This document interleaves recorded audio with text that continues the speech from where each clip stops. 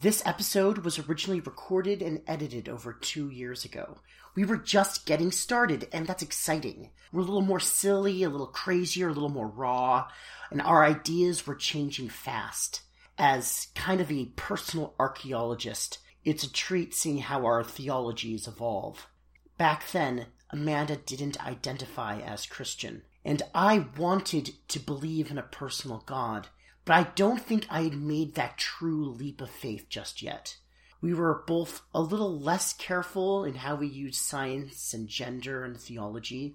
We were just figuring out how to do all this podcasting stuff. And as a side note, 2 years ago, I was going through and recovering from trauma, very dark times. I covered it with necessary defense mechanisms. I was brasher, more self-absorbed, and more mansplainy. Mansplaininess has been something I've had to struggle with for a lot of years. And the thing is, working on this podcast has made me a better person. And I'd love to thank Amanda and the online Broken Book community for showing me cool, better ways to be a human.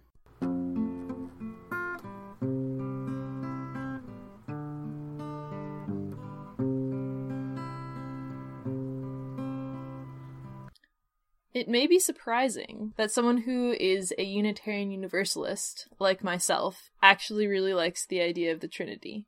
It does kind of go against the definition of Unitarian. Yeah, definitely against the definition of Unitarian. I think the idea of the Trinity has fallen out of favor in progressive religion, but I think that the reasons for why it has are a little bit outdated. And so I'd like to offer a defense of the Trinity and why it's a really great concept. Go for it. Okay, so the first thing that I think is pretty cool about the Trinity is just the way that the idea of Trinity actually arose, at least from what I was taught. So it's actually sort of scientific, considering that it was in a very pre-scientific era that the idea of the Trinity came about. So the idea of Trinity, that God is three and yet God is also somehow one, came out of a situation that was really confusing, which makes sense since it's sort of a confusing doctrine. Early Christians had this Jewish heritage, and from their Jewish heritage they understood that God was one. That's like one of the most important tenets of Judaism. It's right there in the top of the Ten Commandments. It's one of those things that you say, Hear, O Israel, the Lord your God, the Lord is one. It's really important.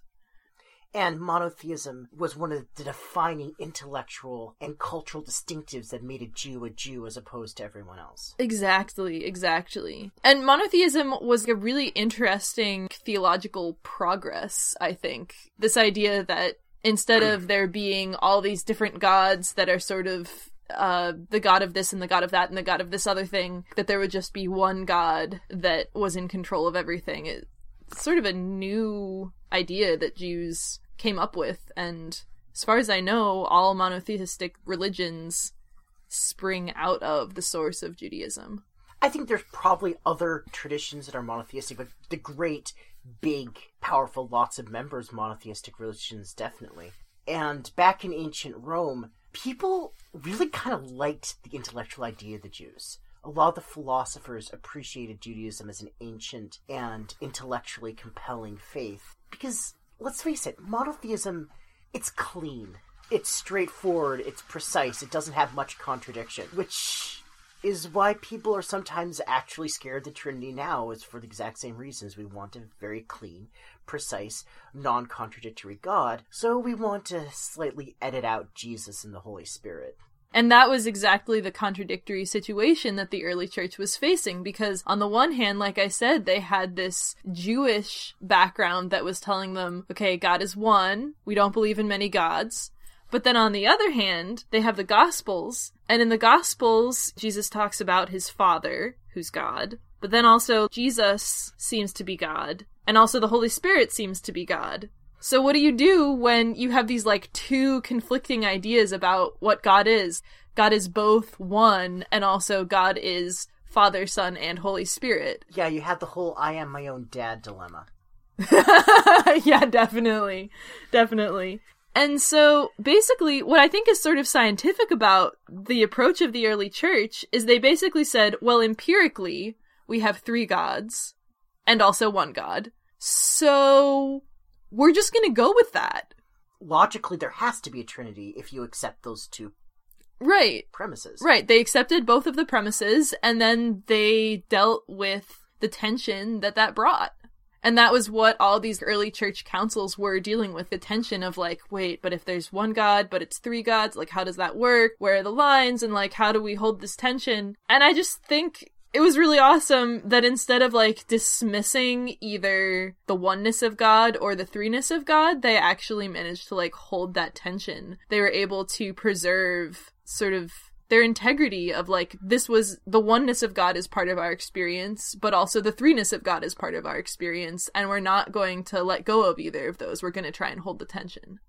And what they came across, this doctrine of the Trinity, this kind of bottom-down necessity doctrine out of lived experience, is, in my kind of counterintuitiveness, a much more compelling and exciting way of viewing God than basic, simple, clean monotheism. So that was like the early Christians' experience. Then in the Middle Ages and during sort of Christendom, I guess you could say, the idea of the Trinity was sort of taken on authority from those early councils, but it was also developed into some really beautiful theology, like you were saying, some really compelling stuff. For instance, if God is love, then before God created the world, who did God love? Well, if God is Trinity, then God loved God. And that, like, actually, like, holds up and makes sense. And this brought on this kind of strange dilemma that St. Augustine had to deal with, is God is love. God the Father loves God the Son. But that love between the Father and the Son is itself love, which is itself God. So God the Holy Spirit is actually the love between the Father and the Son, which is shared in the entire world and creates the entire world. I think it's beautiful. It's like this idea of this really healthy marriage, almost. Right? Like, God the Father and God the Son. Oh, this sounds really unhealthy now. I know, it sounds unhealthy. It's still beautiful, married. Though. Let's just go with it. Creator and Redeemer? Can we say Creator and Redeemer, maybe? Will that make us feel less uncomfortable? Less uncomfortable, but it's still uncomfortable because it's kind of incest and it's kind of masturbation, and we'll just go with it. God the Father and God the Son are married, and the Spirit's the and they kid. have a good No, the Spirit isn't the kid. That's the thing. The Spirit is their marriage. Oh, and we're the kids. We're the kids. So it's like the Spirit's the sex and we're the offspring. Yeah, basically. That's so But what I really like about it is, like, it's so, like, God... So if God were, like, a single parent, sometimes if a single parent doesn't have a good support system, they end up needing their kid emotionally, right? Yeah, I've seen that. Not that that's all single parents, but like if you are in a bad situation where you don't have a good community and a good support system, sometimes you can end up, or actually with married parents also who don't have good support systems or don't have a good support with each other, end up emotionally needing their children, which isn't very healthy for the children. But so the idea is like God doesn't emotionally need us because God has a good relationship with God's self. And to be perfectly honest, in the books of the Bible where God doesn't have as good a relationship with God's self, God does become incredibly needy. And sometimes kid Israel has to kind of jump in aside and play the adult, which we see in Exodus a lot. Mm-hmm. Or mostly Moses has to be the grown-up, I would say, in Exodus. But yeah. Anyway, so I think there's a lot of really beautiful theology built on this idea that at some point started being taken on authority, that God is 3 and also God is 1. So the problem was, then we hit, like, modernity, right? We hit the Enlightenment, and we start thinking, like, hey, science! We should believe things that make sense! We can figure these things out. We can actually find good, reliable answers to our questions, and we shouldn't just keep believing the things that we've been told. We should actually, like, go and figure things out for ourselves and decide whether the things we've been told were true or not. Which is awesome and great. I love science. I think science is awesome.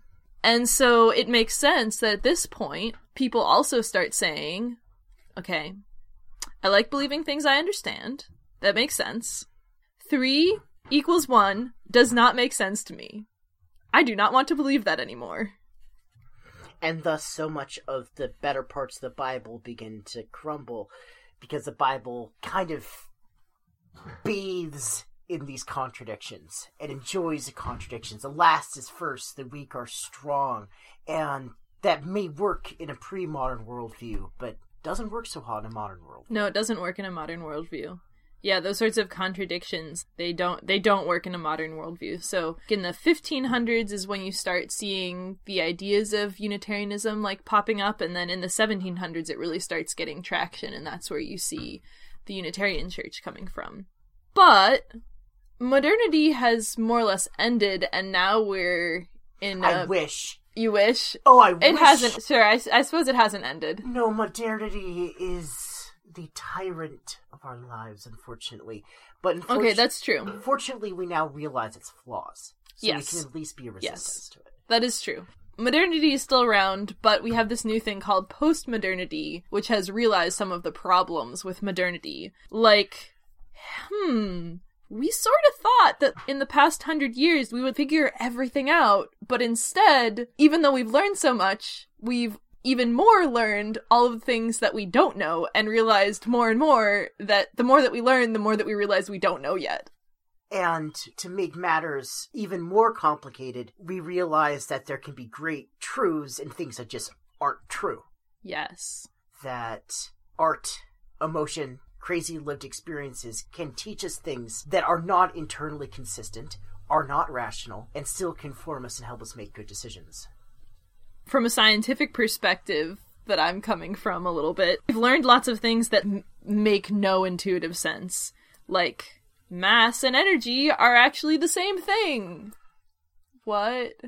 Like, you can either know where the small particles are, or you can know how fast they're going, but you can't know both.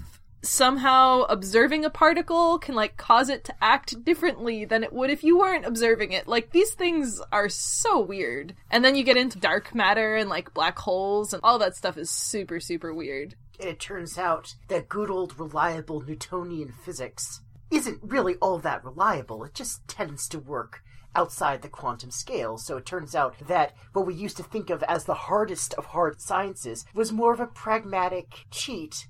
That wasn't quite true, but it just works.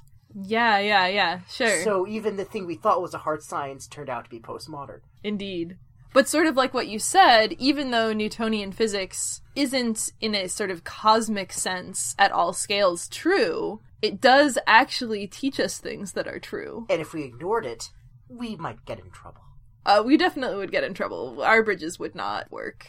Our houses would fall down. It would be bad. So truth in a postmodern world is elevated from rationality to pragmatism and experience. With mystery surrounding it as well, I would say. And purposeful, intentional ambiguity. I think in modernity we got so excited about the fact that science could be hard. Like, science could actually, like, have good answers for things and, like, be, like, predictive. That we were like, science! All science is hard. All science is predictive and wonderful. And I think now we have a much healthier respect for, like, oh, this part of science is pretty hard. We're pretty sure that it's predictive. But then, like, these fields are, like, really soft. People come out with this one study and then they come out with this other study and they contradict each other. And we're not sure where that's going yet. And then you have fields like social psychology, which really just are statistical guesses. Right. And those are sciences now. Yeah, soft sciences, but yeah, sciences. Science as a whole is just becoming softer. Softer and harder, though, because, like, there's parts that we're really sure about now, and I think it's reasonable to be really sure about, but then it's also, like, expanding in all directions. So basically, in a postmodern era, if light can be both a wave and a particle, then I feel like God could potentially be 1 and 3. That just doesn't seem so crazy anymore. Why would we think that God would be less complicated than quantum physics? Less mysterious? And so this is why I think that the idea of Trinity should come back in favor in progressive religion. What do you think Trinity has to add to progressive religion nowadays? That's a really great question. I want to know your answer to that question. That's a cheat answer. I think you've thought about it more than I have. Well, I guess the point of the Trinity is that the reality of God comes from the relationship of God. Mm. The relation of the Father, the Son, the Spirit. Which is akin to the Old Testament view that God is defined partly as a God of the covenant. And right. God's existence and essence is partly founded on God's relationship with Israel. To extend that into our own lived experience, that would mean that God's existence and essence is partly founded in the spirit of ourselves and its connection to God. That God's very existence is partly based on our act of loving God and God's act of loving us. Truth can be relational like that. And I think this is a way around some of the kind of arguments about, is God something that's actually real, or is God just a metaphor? Well, relationships exist and are real and give existence, but right. They don't exist quite the same way that an objective object exists. But they don't not exist the way a metaphor doesn't exist. They are a different kind of existence, and a kind of truth, and a kind of person. Like, my relationship with God is real, regardless about whether God is real or not. Like, my relationship with God, if you have a relationship with God, that relationship is real. I would take it a few steps further than that. Though I don't think you would. I would take it a few steps further than that. Don't take any offense at this, Amanda.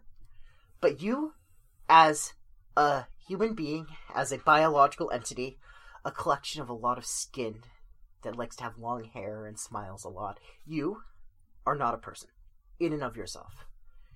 I think that your soul, your personhood, the way you really exist in the universe, comes about through how I see you, how your husband Jim sees you, how your community sees you and interprets you, how God sees you, interprets you, and how you interpret everything else.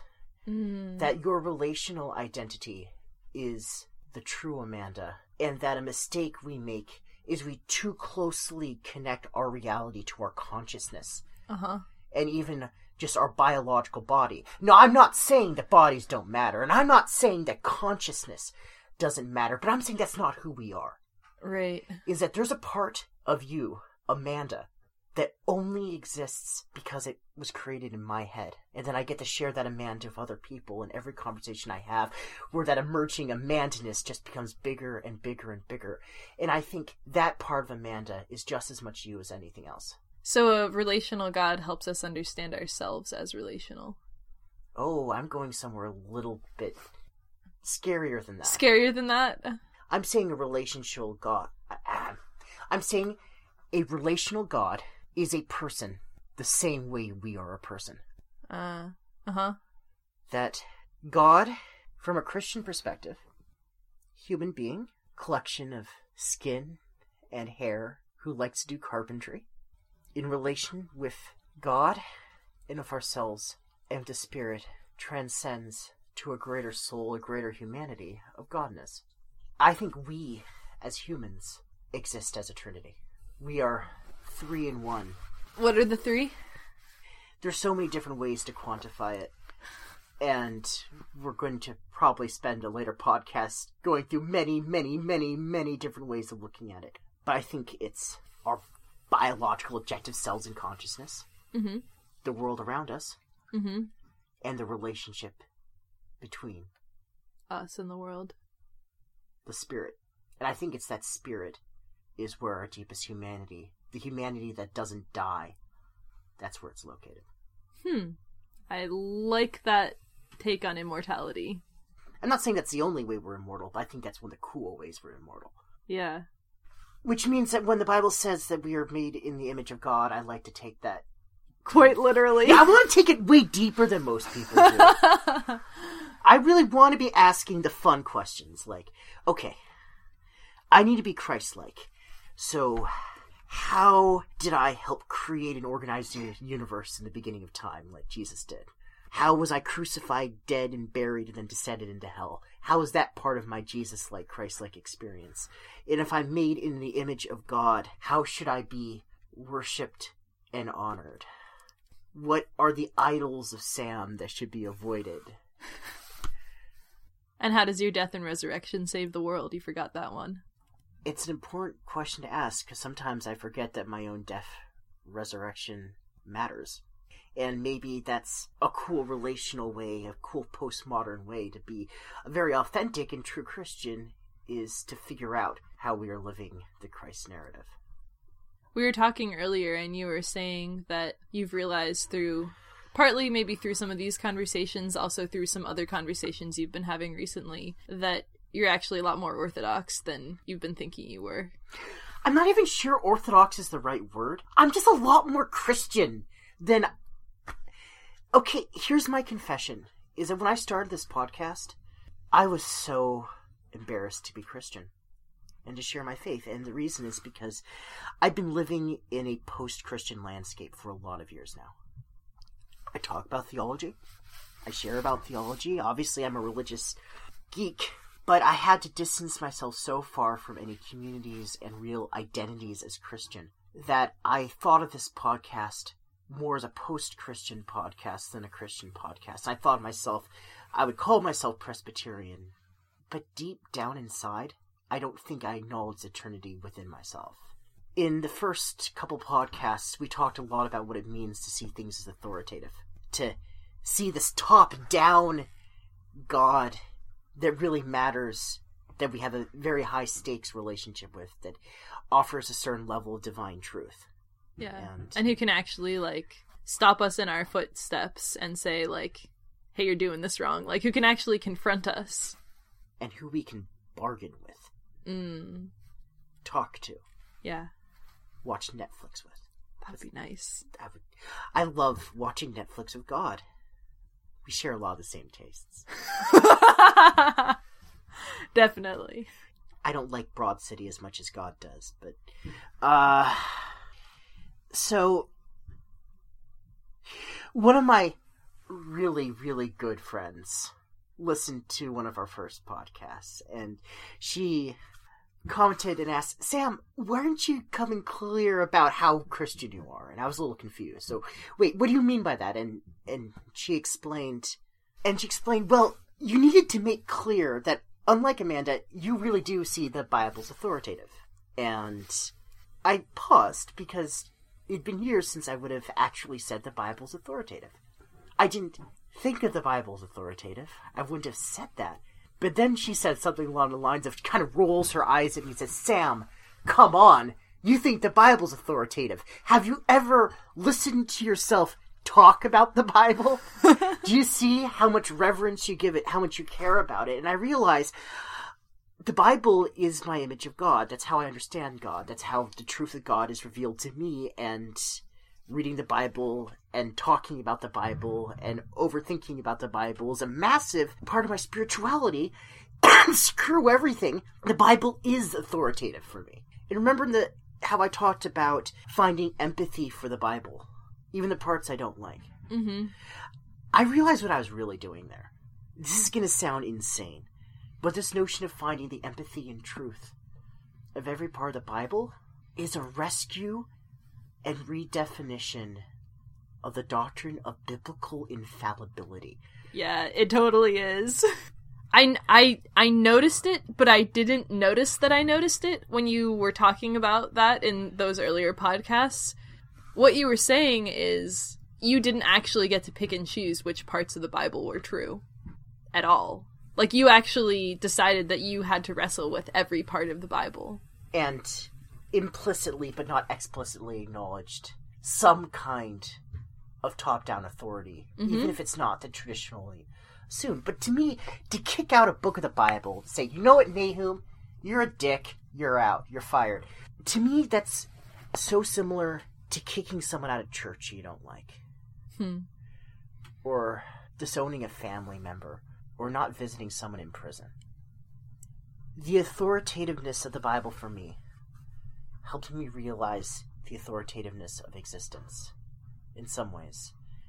in that I don't want to ever not have empathy for a speck of creation. And the Bible constantly keeps me anchored in the entire human experience, forcing me to love the entire human experience, when, honestly, I just want to love the things I like. That's really cool. There are so many things that can be really damaging, I think, about the doctrine of biblical infallibility, and I think it can be used in some really negative ways. And I really like the way that you've chosen to reinterpret it. Well, I agree. I think it's a crappy doctrine in 99.9 instances a lot of the time, because, for one thing, it leads to really two-dimensional readings of the Bible, a two-dimensional understanding of truth, and it's a very modernist conception.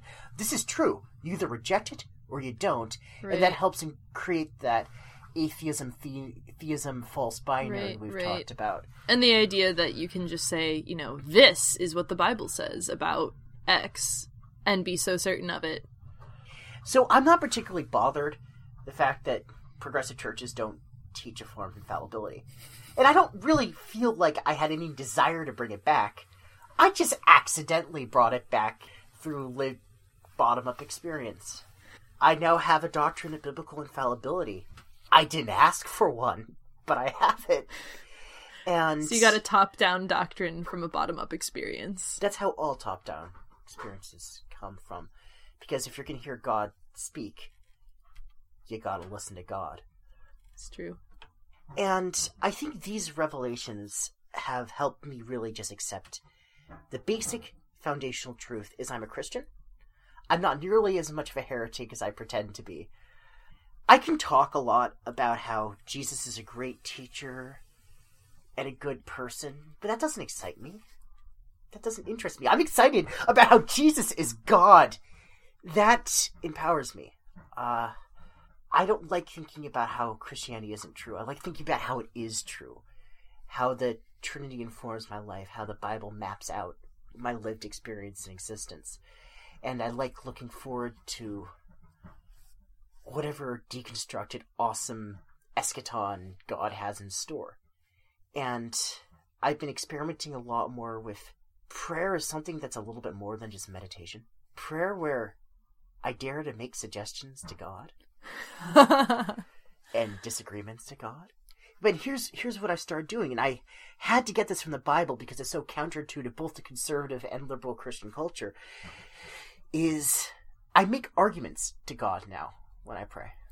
Which is something that happens all through the Bible, but not through Christian prayer tradition. That is true. Is that the prophets are constantly trying to explain to God, or even better than that, they manipulate God's ego. They cajole God. Yep. God is an active person in conversation. God, you don't want to kill the Israelites because that would make you look bad. So true. I mean, it's so much the relationship between kids and parents. Yeah. And sometimes the parent thinks they're in control, but the kids are manipulating the conversation topic. And that's where you get books like a lot of Hosea is just the kid cajoling the parent. And so I've been trying to actually explain to God why God should act certain ways. And oftentimes the act of explaining that helps me kind of figure out why God's doing what God's doing. That's so honest. And I realize I think this is the God I've been looking for. Mm-hmm. Is not a reality God. It's not a God that is existence, but a God that you can talk to, have a relationship with, a God who can maybe make mistakes and be wrong. The personal relationship God. I think personal, I'm scared of the word personal because it can be a very collective relationship. Mm-hmm. Intimate God. Mm. And maybe it is a personal God, but not individualistic God. Mm-hmm. But how do you find that God? It's so hard because pre-modern times, maybe you can find God on Mount Olympus. Maybe God's going to show up on your door and you get to wrestle with God and get your hip dislocated. That sounds lovely. Then I guess Christians got the answer because Jesus came and Jesus is God. And God was a person and we didn't have to just hope that God will show up on our doorstep, because God did show up on our doorstep. Yeah. But then there was the ascension. Yeah. That sucks. Yeah. I agree. We should explain to God why Jesus shouldn't have ascended. In some ways, the ascension stopped Jesus from letting us down, though. It's so true! Jesus decided not to be one of those movies that, like, continues to have, like, sequels and, like, thirds and fourth and just, like, ruin itself. 4 movies and then stop. We didn't need Gospel number 5. Jesus is like Firefly! Yes, Jesus is so popular because he got cancelled after 33 and that's years. why he has a cult following. But the part that's most important about Jesus never died even on the cross. And can't ascend. Because he can't leave us. And that's the soul of Jesus in relationship with the world. The Jesus that exists in Trinity. The true Jesus. The relationship Jesus. I'm not sure which way you mean that. Do you mean that in the way that you were talking about me existing in your relationships with other people? As part of your existence, but also that's just one small corner. Uh-huh. So, like, in the sense that we're still talking about Jesus, we're still relating to Jesus, we're still relating to other people through the experiences recorded of Jesus, and so Jesus is still here. We're still changing Jesus. Jesus is still responding to us. We're still changing our mind because of Jesus. Jesus is still thinking of new ideas. And we know Jesus is still thinking of new ideas because people still talk about how Jesus is influencing movements. Uh-huh. Sometimes for good, sometimes for bad. Yeah. Jesus is a profound leader for us in how we see the world. And Jesus keeps on going. But I'm not really arguing for the exclusivity of Jesus' divinity, or I'm not even trying to make the claim that every person's actually God or something like that. I don't find those questions or claims compelling or really that interesting a topic. The fact is, it's so much like what Paul talks about. By Jesus stepping in and being God, in old school, very orthodox terms, that opens up godhood to us. Mm-hmm. And not in a sense of, if Jesus can be God, we can all be gods, but in the sense that Jesus leads the way for our own apotheosis, our own deification, which sounds really heretical, but it's one of the oldest doctrines in the book. And we get to share in God's godhood, the same way God shares in our humanhood. And I think the fact I can make these claims and have come to this grounding lets me participate in mainstream Christianity, if not in conservative Christianity. I feel more comfortable being in a Presbyterian church. I feel more comfortable praying with people. And I feel more like I'm actually a part of the body of Christ, rather than kind of a fingernail clipping of the body of Christ. That's awesome. You feel like you've found a spiritual community where you're able to be at home. The very claim that the church is the body of Christ is a sign that there's just a little speck of postmodernism already in existence in the earliest reaches of Christianity. That a bunch of people talking together, praying together, worshiping together, sharing the sacrament makes up a physical entity that is, in some sense, Christ. Reflects the same kind of logic that creates a Trinity where one is 3. And maybe that's what the Bible is about all along, is how things don't have to be the way they are. How justice can be mercy, the sinful people can be forgiven, the king is a servant, and the dead are alive.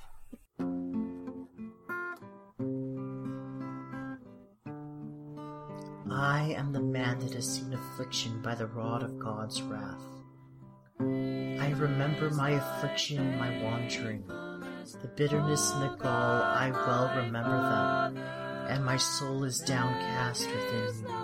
Yet this I call to mind, and therefore I have hope. Because of the Lord's great love, we are not consumed, for his compassions never fail. They are new every morning. Great is your faithfulness. Why should the living complain when punished for their sins? Let us lift up our hearts and our hands to God in heaven and say, we have sinned and rebelled, and you have not forgiven. You have covered yourself with anger and pursued us. You have slain without pity. You have covered yourself with clouds so that no prayer can get through. You have made us scum and refuse among the nations. All our enemies have opened their mouths wide against us. We have suffered terror and pitfalls, ruin and destruction. Streams of tears flow from my eyes because my people are destroyed. My eyes will flow unceasingly without relief until the Lord looks down from heaven and sees.